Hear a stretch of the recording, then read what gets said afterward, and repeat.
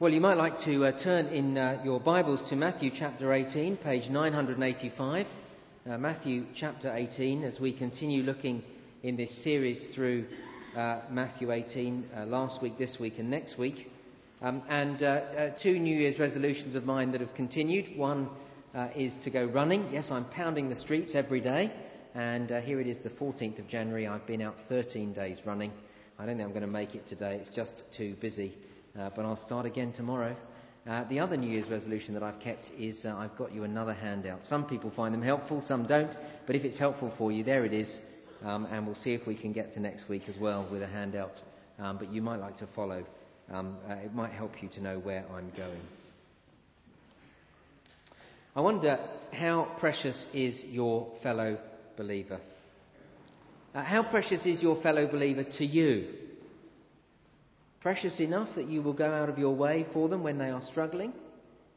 Precious enough to seek to bring them back into fellowship even when they have wronged you and hurt you and sinned against you?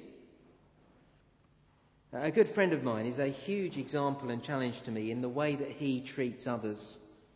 He is an exceptionally able and gifted Christian leader. But what most people don't see are his remarkable acts of love and generosity towards others. He goes to great lengths and often at considerable personal cost to help and support other Christians. His home is always open, and he usually has someone needy staying in his spare room and often for quite some time. His acts of love and mercy are remarkable, but it was a few years ago when his flat was broken into that I saw the extent of his love towards others. The person who broke into his home and caused considerable damage was a member of the congregation. And I was astonished to see the lengths my friend went to help that person to be restored in the Christian life. Now that is real kingdom living. Why does he live that way? Well, of course, because the gospel has grabbed his heart and completely transformed him. But what is the particular thing that makes him live quite like that? Well, I don't know. I've never asked him, but I've heard him pray often. And he prays often how every individual is precious as one for whom Christ died, is the phrase he uses. See, I will only have a fighting chance of treating others well when I grasp how precious every believer is to the Lord. Look at verse 10 in Matthew chapter 18, where we see that very point. See that you do not look down on one of these little ones, for I tell you that their angels in heaven always see the face of my Father in heaven. One of these little ones, as we saw last week, little ones in Matthew's Gospel is language for believers. So you can look it up later, but in Matthew chapter 10, verse 42, Jesus says, if anyone gives even a cup of cold water to one of these little ones because he is my disciple, I tell you the truth, he'll certainly not lose his reward. Little ones, language for being a disciple. And as we saw last week, there are no insignificant believers. Do you remember how we looked at verse 5? Whoever welcomes a little child like this in my name welcomes me. That is how important every believer is. You welcome a Christian believer and you are welcoming Jesus, no less. And just how precious every believer is underlined and developed here in verse 10. See that you do not look down on one of these little ones, for I tell you that their angels in heaven always see the face of my Father in heaven. Now, it's a difficult verse. As you can imagine, there's been much ink spilt over the meaning of this verse. Read the commentaries and you'll get as many different views as commentaries you read. Some say that this is teaching that all believers have a guardian angel. Others suggest that the idea of the angels in heaven here is the way that you describe the spirit of the dead Christian. There are so many different suggestions. I haven't finally been convinced by any of them. But you don't need to be certain of the detail to get the point. The point is that believers are so precious to God that they have personal access or representation before the King of the universe. In the very throne room of God, each individual matters to the Father. That is awesome, isn't it? Caroline and I have just been watching over the last couple of nights the Planet Earth DVD. Somebody very kindly gave us the whole box set for Christmas, and we've thoroughly enjoyed seeing them. And how amazing is the planet that we live on. And when you begin to realise how awesome the planet we live on is, and then realise the God who made it and how big he must be, the Creator God, to then think that every individual believer is precious to him in the very throne room of God is quite something, isn't it? Now, Christian, does that encourage you to know how precious you are to the Father? Well, good. But that's not actually the point. The verse here in verse 10, is not primarily to encourage me that I am precious to God, but it is to tell me that you, Christian, are precious to the Father. This verse is about your fellow believer. This verse should make me realise how important you are to the Father, and so make me want to welcome you as if I were welcoming Jesus, and to treat you with dignity and respect as a precious individual. And if ever you lose your way in the Christian life, this verse will encourage me to go out of my way and to go to great lengths to bring you back to the Lord, because you are precious to him. And it should have the same effect on you for your fellow believers as well. And that is why Jesus goes on to tell this very well-known parable next. It's verse 12. What do you think, he says? If a man owns 100 sheep and one of them wanders away, will he not leave the 99 on the hills and go to look for the one that wandered off? And if he finds it, I tell you the truth, he is happier about that one sheep than about the 99 that did not wander off. In the same way, your Father in heaven is not willing that any one of these little ones should be lost. See, again, these little ones, Jesus is still speaking here about believers. One of the things that is new to me as I've been studying this, it's fascinating that when Jesus uses the same parable in Luke chapter 15, he is telling us to search for unbelievers, to bring them to himself, to proclaim the gospel to prostitutes and tax collectors and rogue traders and those who've never been in the kingdom of God. But here in verses 12 to 14, Jesus tells the parable of the lost sheep out of concern for believers who have gone astray. Christians who've stumbled, Christians who've left the fellowship of the church, Christians who are disgruntled because of the way other Christians have treated them, Christians who've wandered away from Jesus. See, remember, every believer is precious to the Father. And so when a believer loses their way, we must go out of our way to restore them. That's the point of the parable of the lost sheep here. Just as a shepherd leaves the 99 safe sheep to go looking for the one that is lost, so we must look out for those who have lost their way, who were once followers of the Lord Jesus. Now, you see, I think that is very important for us to hear, particularly here at Fulwood. The danger of being a largish church is that we don't miss people when they're not around.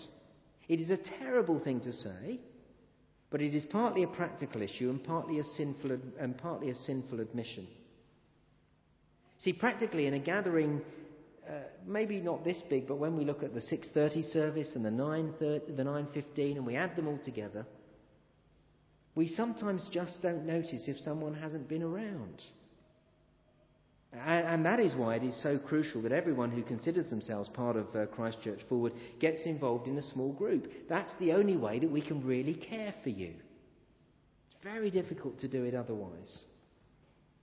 You know, join a small group where people will know if you're ill, and they'll visit you in hospital, and they'll bring you grapes. And they'll know if you're drifting away spiritually, because they know you and they'll know that things aren't well with you. And they'll work hard with you and pray with you and read the Bible with you to bring you back. See how important it is to join a group. We just can't look after everybody without that. Now look, it may be that you don't want to join. No way that we're going to force you to join a group. But it's the only way we can really do spiritual pastoral care. It's necessary in a largest church. And if you say, yeah, I'd like to do that, that would be a good thing. We can find just the group for you. And you might like to grab one of these leaflets, these information leaflets. You'll find them again at the end of the rows. Fill it in, just tick small groups, hand it to me. I'll find just the group for you in discussion with you. You see, sometimes we don't miss people when they're not around just because of the practicalities of being a largish church. And sometimes it's because we're sinful and selfish. See, if you're part of a small fellowship, when someone's not there, it's noticed instantly. And when you've only got 35 people in the congregation, if one or two are not there, you feel it and you do something about it. And we should as well. We should feel it when there's one believer missing. And we will when we're convinced that every believer is precious. I come from a small family. There have been Christmas gatherings in the past when just my mum and dad and brother and me were there. That was it. The family gatherings are a bit larger now. Caroline and I have got children. My brother is married. Caroline has an aunt. She comes along as well. So there's more of us in the family now than there were. But just because there's more of us, it doesn't mean that we don't care as much about every individual. We would feel it deeply if mum or dad were not with us for Christmas. See, because the number of people we have in our family has increased, it doesn't mean that each one has become less precious. Of course not. Now, it's the same in the family of the church, or at least it should be. Every believer is precious to the Father, so if people fall away, we must go looking for them. If they are not around, we should feel it. Just as verse 12, if one sheep wanders off, a shepherd will go looking for it, even if he has 99 others.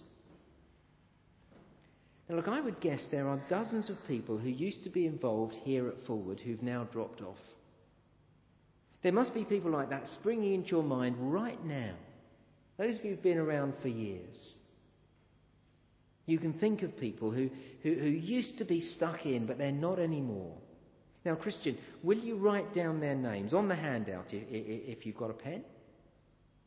If you haven't got a pen, then will you make a mental note of these people right now? And will you note also what this parable tells you that you must do for that person? See, this parable tells you that you must seek out that person, doesn't it? The person who's wandered off. If you haven't got time in your hectic schedule, don't come to as many church things. Don't stop coming altogether. That would not be the point at all. But don't come to as many things. See, verse 12, leave the 99 behind and go and look for, spend time with, and build up that one that was once involved in things, but that you haven't seen around for a while, maybe for years. Call them, go round and have coffee with them, ask them if they still believe. Get to the real issue. Encourage them to be involved with a real and vibrant church fellowship. It doesn't have to be this one. We're not the only decent church in Sheffield. But get them to go somewhere. Because they are precious to the Father, spend time with them, study the Bible with them, pray with them, encourage them back into fellowship with God and his people. See, we cannot read this parable and continue to spend time in our small groups praying for those who've wandered away, but never going out of our way for them. The shepherd in verse 12 does not stay with the 99 and call to the lost from the convenience of the sheep pen. I've been toying with the idea, really since I arrived, of having a church amnesty month. Maybe after Easter this year.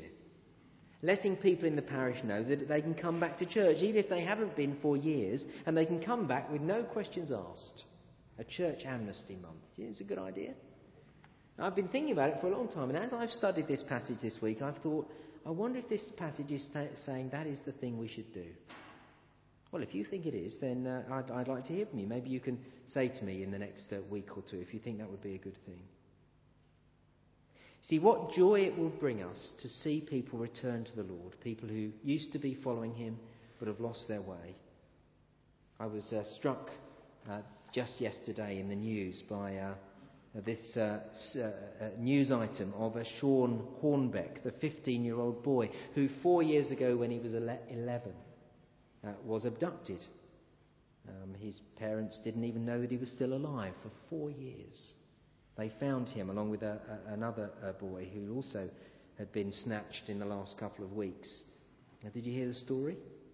It's amazing reading about them being reunited, him being reunited with his parents. They were lost for words, completely overjoyed. Their boy is back. I guess they were more joyful on Friday because he had been away for 4 years than they would have been on Friday if he'd always been around, wouldn't they? That's verses 13 and 14. If he finds it, I tell you the truth, he is happier about that one sheep than about the 99 that did not wander off. In the same way, your Father in heaven is not willing that any one of these little ones should be lost. See, that's how our Heavenly Father is. When straying believers come back to him, he is overjoyed, and we should be too, because every believer is precious to the Father. So we must go looking for those who wander off, bring them back into the kingdom. Take action to restore believers. Second, take action to restore relationships, verses 15 to 20. Look, you don't have to have been around in the Christian life for long to know of people who've stumbled in the Christian life, people who've lost their way. Of course, it happens for all sorts of reasons, but very often, it's because Christians have not welcomed them, or because they've had a dispute with another Christian. Have you noticed that? People have fallen out with another Christian, they've not come to church, and then they've not come to church, and they've stopped reading their Bible, and they've just drifted away. So here, Jesus is saying, if you fall out of fellowship, be reconciled quickly. Christian, if you've been sinned against, even if you're the one who's in the right, even if you've been sinned against, sort out your difference with your brother or sister, so that it doesn't end in you or them drifting away, because everyone is so precious to the Lord, you see. Be reconciled to them and be reconciled to the Lord. What should we do then, if that's the case? Well, go and see them, just the two of you, verse 15. If your brother sins against you, go and show him his fault, just between the two of you. If he listens to you, you've won your brother over. Look at the detail. If he sins against you. The word for sin here appears only 3 times in Matthew's Gospel, here in verse 15. We'll see it next week in verse 21. And lastly, in chapter 27, verse 4, where Judas Iscariot, just before hanging himself, says, I have sinned, there's the word, I have sinned, I have betrayed innocent blood. See, to betray innocent blood. When this word sin is used in Matthew's Gospel, it suggests a very serious offence.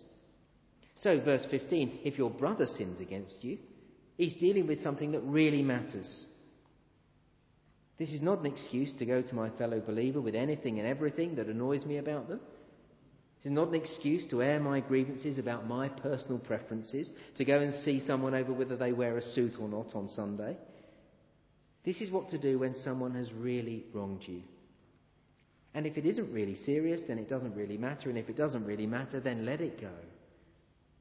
But if there is a genuine problem, if someone has really sinned against you, then the first step is plain. Verse 15, go and see them. Go and show him his fault.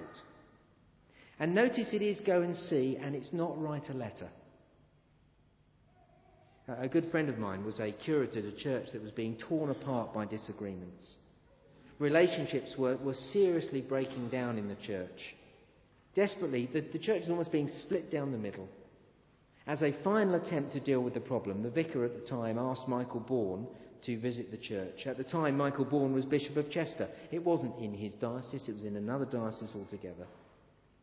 The church family was called together, and my friend told me that one of the first things Michael Bourne said was this: the letters have got to stop.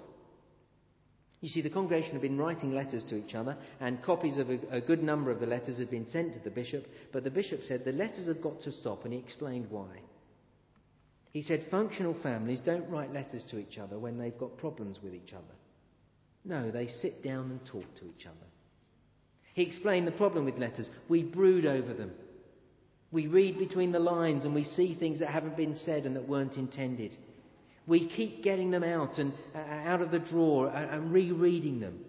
And every time we do, it opens up old wounds and it makes us get more angry.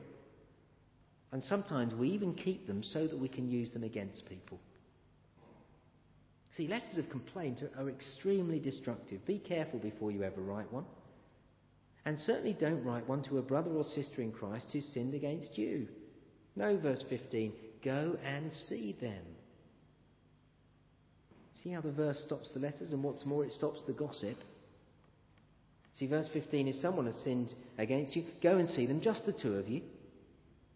Not tell your friends the grievance. Not discuss it over coffee with your friends in the church lounge. and not tell your friends about it just as a matter of prayer, we can sanctify and spiritualize gossip, can't we? It's just for prayer. When we follow verse 15, it keeps the issue private, personal and confidential, and it stops the gossip. I would love to see us as a church family dealing with gossip. It is one of the unchallenged sins of the middle-class British church.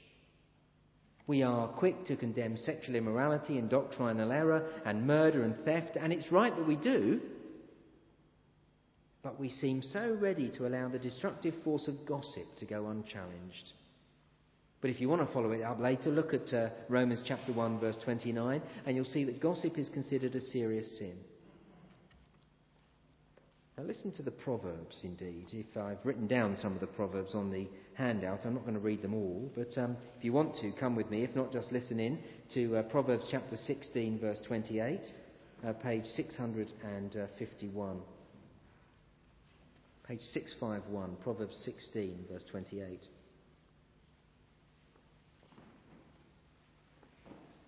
See, here's the danger of gossip. Proverbs 16:28. A perverse man stirs up dissension, and a gossip separates close friends. Now, some of you will have seen that working out and the danger of it. Flip over to chapter 26 and verse 20, if you're with me. Chapter 26 and verse 20, page 662.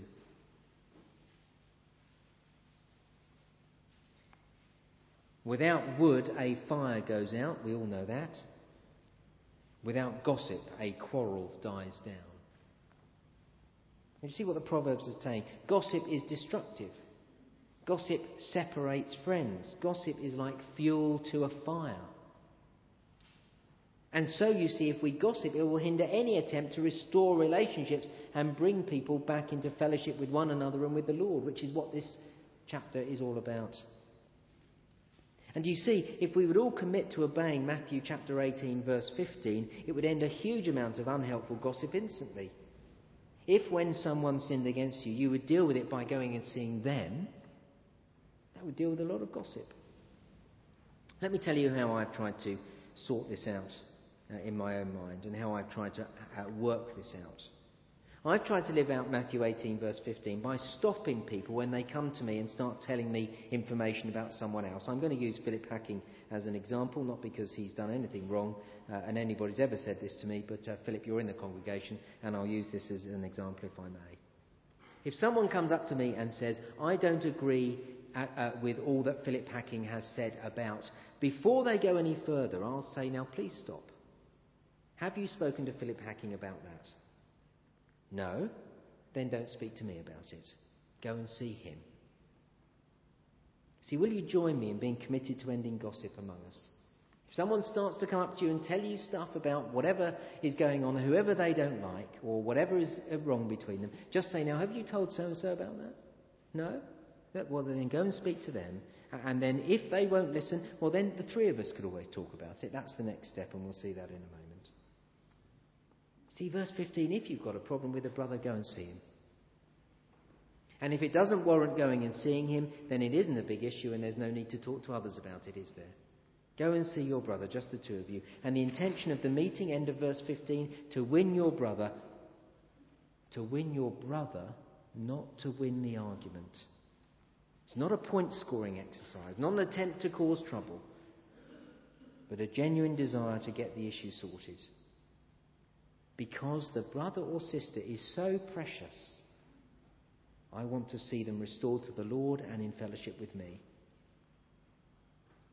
And it is important that we do deal with our differences like this. I've seen people eaten up by disagreements, Christians who are captive to past events, maybe things that have happened years ago. They're still eaten up by it. Believers who've stopped being involved with God's people because of something that happened in the past. They were wronged by someone. They stopped going to church. They have no fellowship. They no longer put themselves under the word of God. They no longer have the joy of meeting with God's people, and so on. Step 1 then, go and see your brother, just the two of you. And if he won't listen, step 2, take elders along, verse 16. If you will not listen, take 1 or 2 others along, so that every matter may be established by the testimony of 2 or 3 witnesses. Now, it doesn't say that they have to be elders, but I presume they ought to be. Take 1 or 2 mature believers with you, people who've been around the block a few times, Christians who know the Scriptures, people who will arbitrate, someone who will help the 2 who are in disagreement to come to agreement, someone who will help to steer your way through the choppy waters. See, it is remarkable how the same incident and the same conversation is retold so differently by 2 people when they are disagreeing with each other. We all do it, don't we? These independent witnesses will be able to say what really happened. And even the thought of taking 1 or 2 witnesses along may stop the dispute. If I'm just being silly, I'll think twice before involving another brother or sister, won't I? Well, that's step 2, but if someone still refuses to listen, what does Jesus say? Well, thirdly, tell the church, verse 17. If he refuses to listen to them, that is the witnesses, tell it to the church. And if he refuses to listen even to the church, treat him as you would a pagan or tax collector. I think of one situation that I heard about fairly recently, of someone who'd fallen out with a leader in a church, in another church. The church had followed this procedure. Another Christian was involved as an arbitrator, and the person still refused to be reconciled to the pastor. And so the independent Christian rang them up and said, "There's an elders and deacons meeting tomorrow. If you will not deal with the issue, then Matthew 18 tells me that we have to tell them the details." By the time the meeting came around, the dispute was sorted. And that's the point of the procedure, to bring about reconciliation. Because you see, if you know that your dispute is going to go out to the whole church, you're going to sort it out, aren't you? We should never want to get to the point of having to exercise church discipline. But of course, if someone has sinned seriously and they won't repent, then treat them as unbelievers, verse 17. Evangelise them, pray for them to be converted, put them out of fellowship with the church. But once again, it is done out of a desire to see people reconciled to the Father, because everyone is that important to him.